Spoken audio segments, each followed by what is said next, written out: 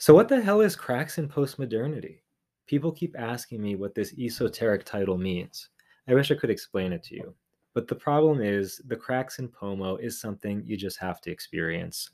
As much as I intend to avoid doing solo episodes without guests because they're boring and kind of narcissistic, I thought I'd use this second episode to lay out some of the keys to experiencing the cracks in POMO. So, for context, here's a little background about me. I grew up in a dreadfully bourgeois, upper middle class suburban neighborhood.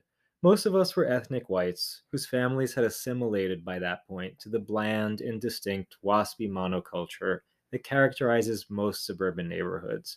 We had just a smattering of legit wasps, Black Americans, and Hispanic people, just here and there. The worldview I was handed was naive and pretty shallow. It consisted of meta narratives about life's purpose and meaning that amounted to just be yourself, try to make the world a better place, and if you try hard enough, you can do whatever you want. I naively believed all of this until I had my first crack in POMO, which was in second grade, when I first learned about the life of Martin Luther King Jr. and his assassination. I went home that day wondering, why would anyone kill someone who was trying to do something so good? Why does evil even exist in the first place? My obsessive thought patterns would not let go of these questions, and rather than sleeping that night, I lay in my bed crying. I asked my teacher to explain to me why hatred and evil existed the next morning when I went to school, and she responded, "Those questions are a waste of time since we can never know the answers to them. We should just work harder to eliminate racism, and then things will be better." But this answer didn't stave off the sense of dread which these questions imposed on me. The second crack came when I was a junior in high school. I had always been drawn to more rhythmic styles of music with a heavy bass line or sensual groove. But my first inroads to R&B music were through more commercial acts like Beyoncé and Chris Brown. But as I plumbed the depths of American soul music, I discovered more arcane acts like Erykah Badu, D'Angelo, Jill Scott, Maxwell. Something about the signature sound of the so-called neo-soul artists left me quite literally bowled over on the floor, enraptured by the sense of mystery within their voices and the instrumentation. Where does this beauty come from, and how is it even possible that it exists? How is my existence implicated in this beauty? I wondered to myself. These questions left me suspended in a state of tension between myself and their elusive answers. The third crack came during my senior year of high school, when I did what all good bourgeois high school students do: try really hard to get a good score on the SATs, build up an impressive resume, and apply to reputable universities. As the stress built up, though, I started to wonder, what's the point of doing all this work? Is it merely to get into a good college, get a job, and then eventually die? I determined that if there weren't some substantial ultimate meaning to all of this toiling, then it was all just a wretched waste of time. The last crack came when I was controlled with my limited capacity to be good. Everybody told me that if I tried to be myself and to make the right choices in life, then I would be a good person. But who determines what it means to be good? And why is it that no matter how hard I try to be good, I make mistakes or get bogged down by self indulgent tendencies? I wasn't satisfied with the claim that I could make myself good, whatever that meant, by simply trying hard. My own will was clearly deficient and weak, and I was not a good person. I was no longer interested in wasting my time trying to achieve this futile goal. It wasn't until my freshman year at college that I met people who understood the sense of drama and tension that pervaded my conscience. Providentially, I met a wise old professor in my required philosophy class who told me that I was not crazy for asking these questions, but was instead being invited to embark on a search.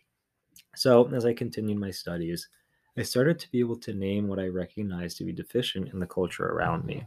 To sum it up very crudely, I'll borrow from the philosopher Charles Taylor's masterpiece, A Secular Age. Before the Enlightenment, he starts, there is a general consensus that the world around us, all the mundane objects, social realities, all of it was charged with an existential meaning. They were imbued with or given a value by an entity that transcends ourselves. Thus, everything from boring everyday tasks to painful tragedies inflicted by ourselves, by others, or by nature were inherently meaningful because their meaning was not contingent upon the individual's own power or creativity, but by an objective force. we start to see that the locus of objective meaning shifts during the Enlightenment from this external force, call it God, call it the universe, to the individual's rational capacities. So we see philosophers like Descartes or Kant postulating that meaning and moral truths can be deduced solely by using our own minds.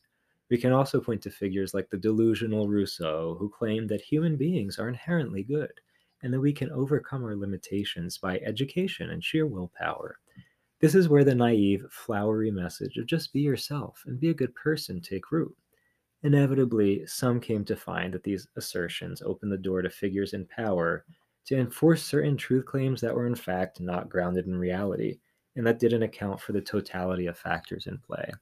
Figures like Nietzsche started to call the rationalism of modernity into question, thus opening the door to the postmodern claim that there are no objective truth claims, and that we each have the ability to create our own individual subjective truths or meanings without reference to any external realities.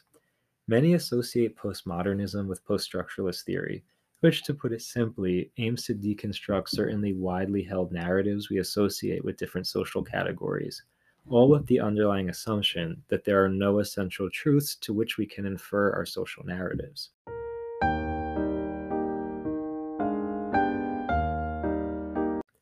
So, obviously, this is a horridly bastardized summary of the last 500 years, but hopefully, this can give a little bit of context to where I'm going with this podcast.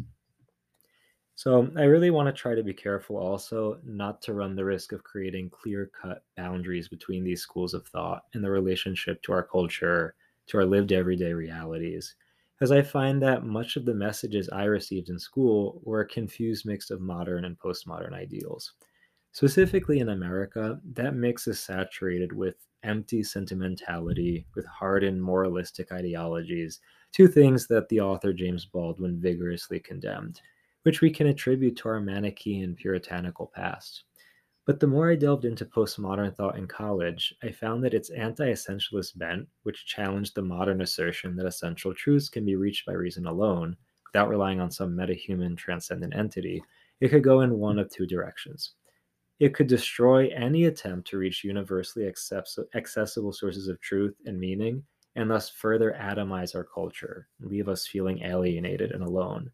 Or it could enable us to break beyond faulty man made truth claims and thus open a space for authentic truth claims that can resurface once again. So, as literary critic Wayne C. Booth once said, postmodernist theories of the social self have not explicitly acknowledged the religious implications of what they are about. But if you read them closely, you'll see that more and more of them are talking about the human mystery in terms that resemble those of the subtlest traditional theologies. The mission of this podcast is to look for those cracks in postmodernity, those spaces where the complexities and nuances of the human condition can breathe freely and be expressed fully. One of the most influential postmodern schools of thought is gender theory, initiated by people like Foucault, Judith Butler. Gender theory is simultaneously fascinating and dangerous because it raises key questions about socially constructed norms of what it means to be a man or woman, but then it proceeds to call into question the category of gender itself, writing it off as a pure social construct. But then there's the male to female transgender writer Andrea Long Chu, who takes the initial claims of gender theory and takes them to their furthest extreme. Everyone is female, she writes, and everyone hates it. By subverting the conventionally subversive method of gender theory, Chu inevitably rehabilitates ontological and metaphysical categories that gender theory claims are null. Patriarchalism for Chu was not constructed on false notions of gender difference in order to oppress women. Instead, it was invented so that men could escape the horrifying truth that they are ontologically female.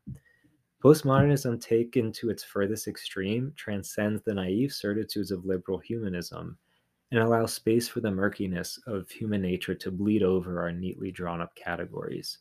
Camille Paglia, in her 1990 debut volume of essays, Sexual Personae, juxtaposes the naively optimistic liberal position of Enlightenment thinkers like Rousseau with more gloomy positions of the Marquis de Sade, Nietzsche, St. Augustine. So, looking at de Sade, he construes his sexual libertinism not through the liberal lens of self expression, but rather with the understanding that he is intentionally transgressing the pre established laws of nature. His crack is twofold.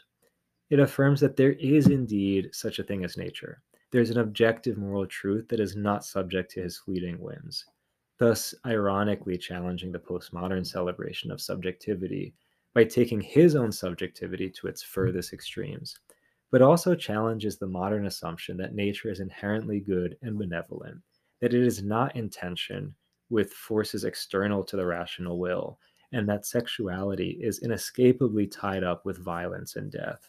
Simply put, to be human is not all flowers and rainbows. It's dark, it's bloody, and we can't save ourselves, no matter how hard we try. Paglia here builds on a point that Nietzsche first established in The Birth of Tragedy, about the tension between the Apollonian and Dionysian ideals. He refers, of course, to the Greek gods Apollo, who represent structure, discipline, order, and Dionysus, who actually made it onto the logo of this podcast, who represents pleasure, the uncontrollable, unpredictable chaos of nature. A healthy culture, says Paglia, recognizes and gives space to this tension without trying to collapse the one into the other.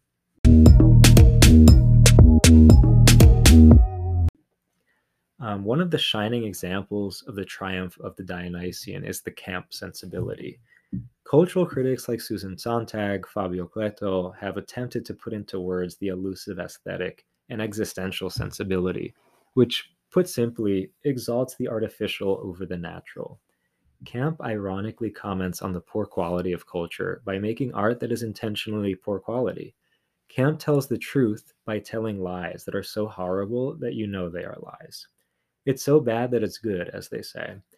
Some condemn camp as unnatural, ugly, or even diabolical.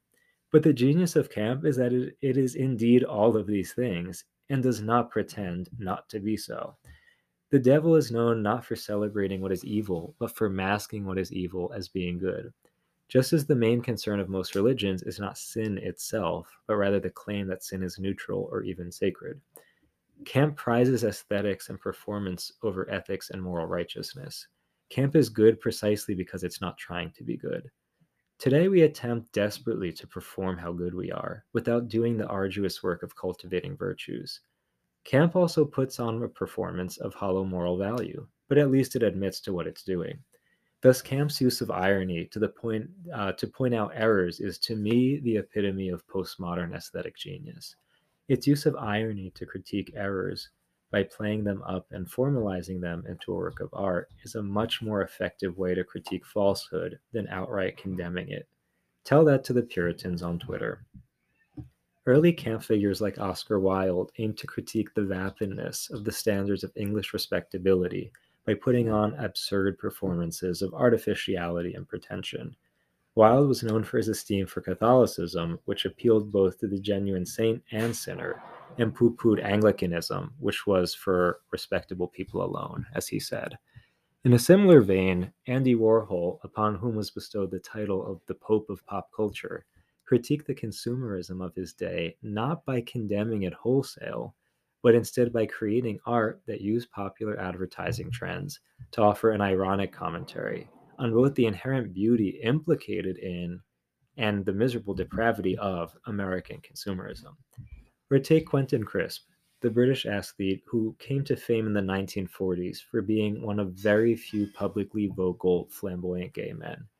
In a manner similar to de Sade, Crisp understood his own homosexuality not as a morally neutral mode of self expression. Instead, it was a means to subvert both cultural norms and the design of nature. Further, Crisp saw the gay man's attempt to find true love with another true man to be grasping for the impossible. This being, if he exists, says Crisp, is so rare that one might as well enter a monastery on reaching puberty. The elusive desire to be loved by a real heterosexual man turns the gay man into a sort of prophet, or as Paglia puts it, as a shaman of our times. The gay man's desire testifies to the inherent tension in all human beings between themselves and some mysterious, unattainable fulfillment. Homoerotic desire is in constant tension between the unnatural and the supernatural, between the truth and lies, but God forbid the ordinary or the conventional. Upon visiting a post Stonewall America, Crisp criticized the attempt to normalize that which is inherently subversive, to reduce it to a merely neutral form of self expression, which to him amounted to annihilating its cultural significance, thus rendering it utterly dull and boring. We further see this discrepancy between narratives of homoeroticism in contemporary stories like the pagan pederasty of Call Me By Your Name, or the Christian ascetical chastity of Brideshead Revisited, and the secular bourgeois love is love story of Love Simon. One only dare imagine what Chris would have to say were he alive to watch the passing of Obergefell, or the baby photos of the atrociously bourgeois Mayor Pete. Camp has left its decadently artificial mark on Western culture and remains alive and unwell. The tension between nature and artifice, the sacred and profane, has been passed down in the decadent Baroque and Rococo art and architecture in France, Italy, and Spain.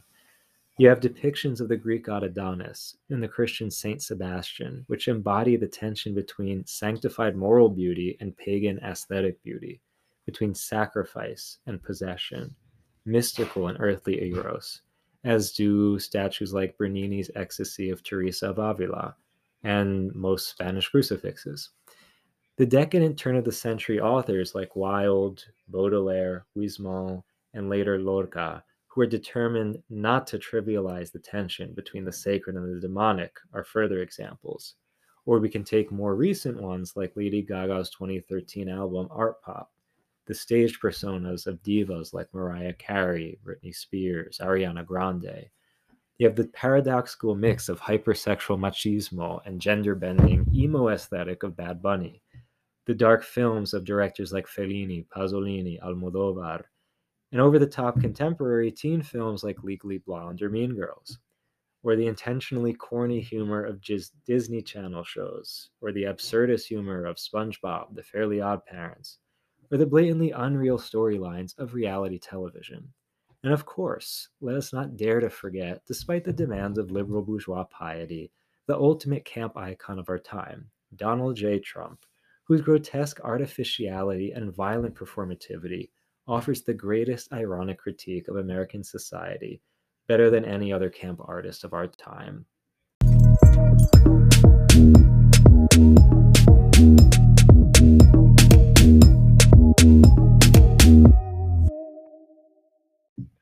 My dedication to decadence, to the Dionysian, is majorly indebted to contemporary music, namely the genres that feature prominent percussion styles, which, in my view, give musical form to the aforementioned existential tension.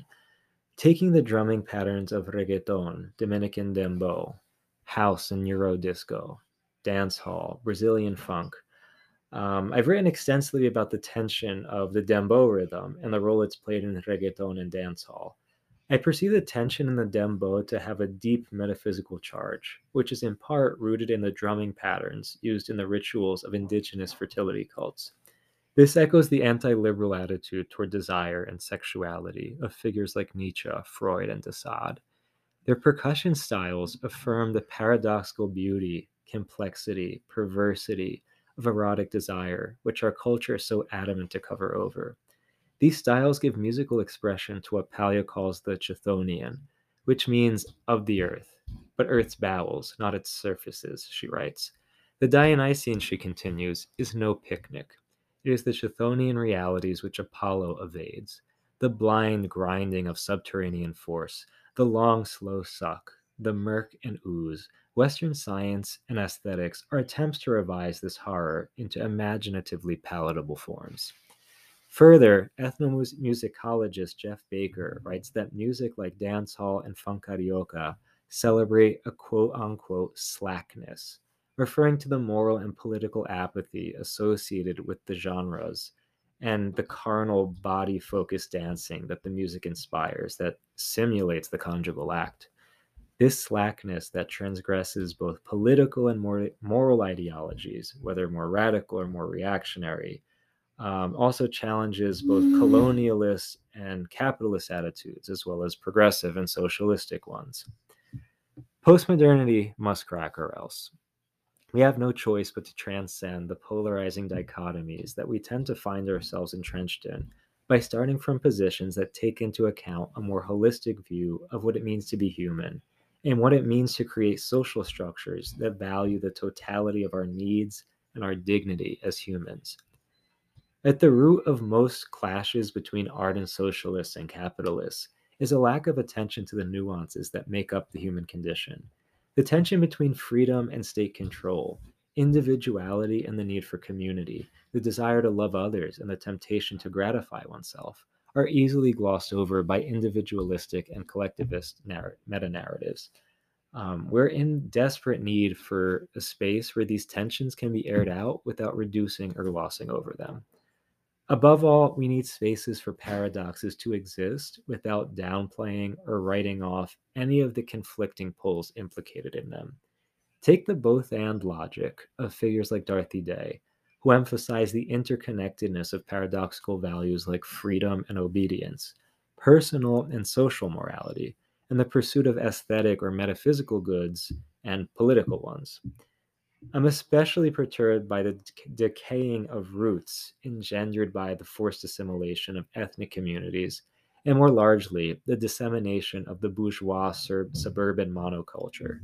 In place of ethnic identity rooted in a lived, shared experience, we're now forced into identity categories rooted in vague and reductive abstractions that further detach us from a common belonging.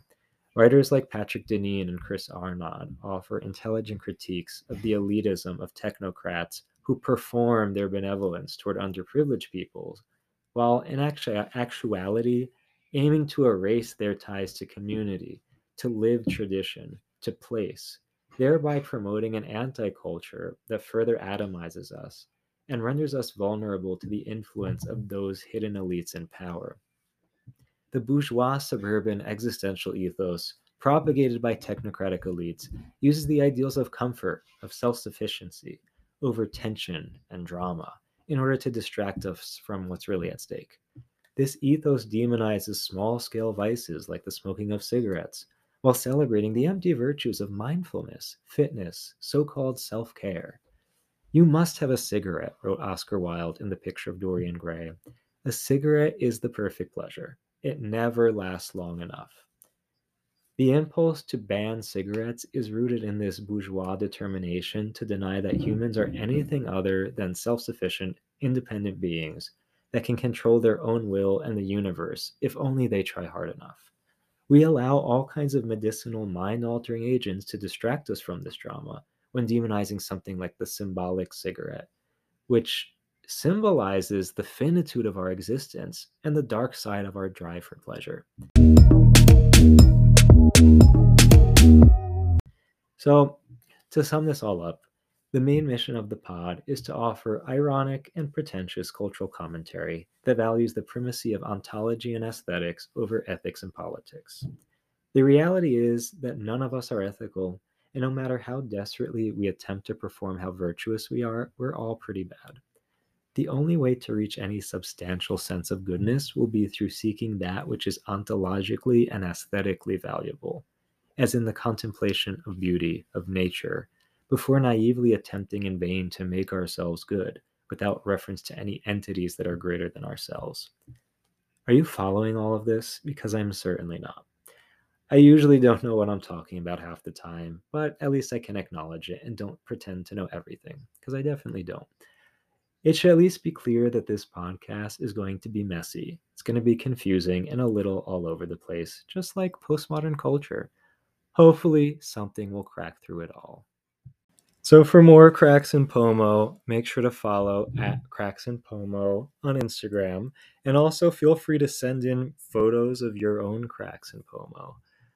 As always, thank you for listening, and I hope you've been sufficiently scandalized.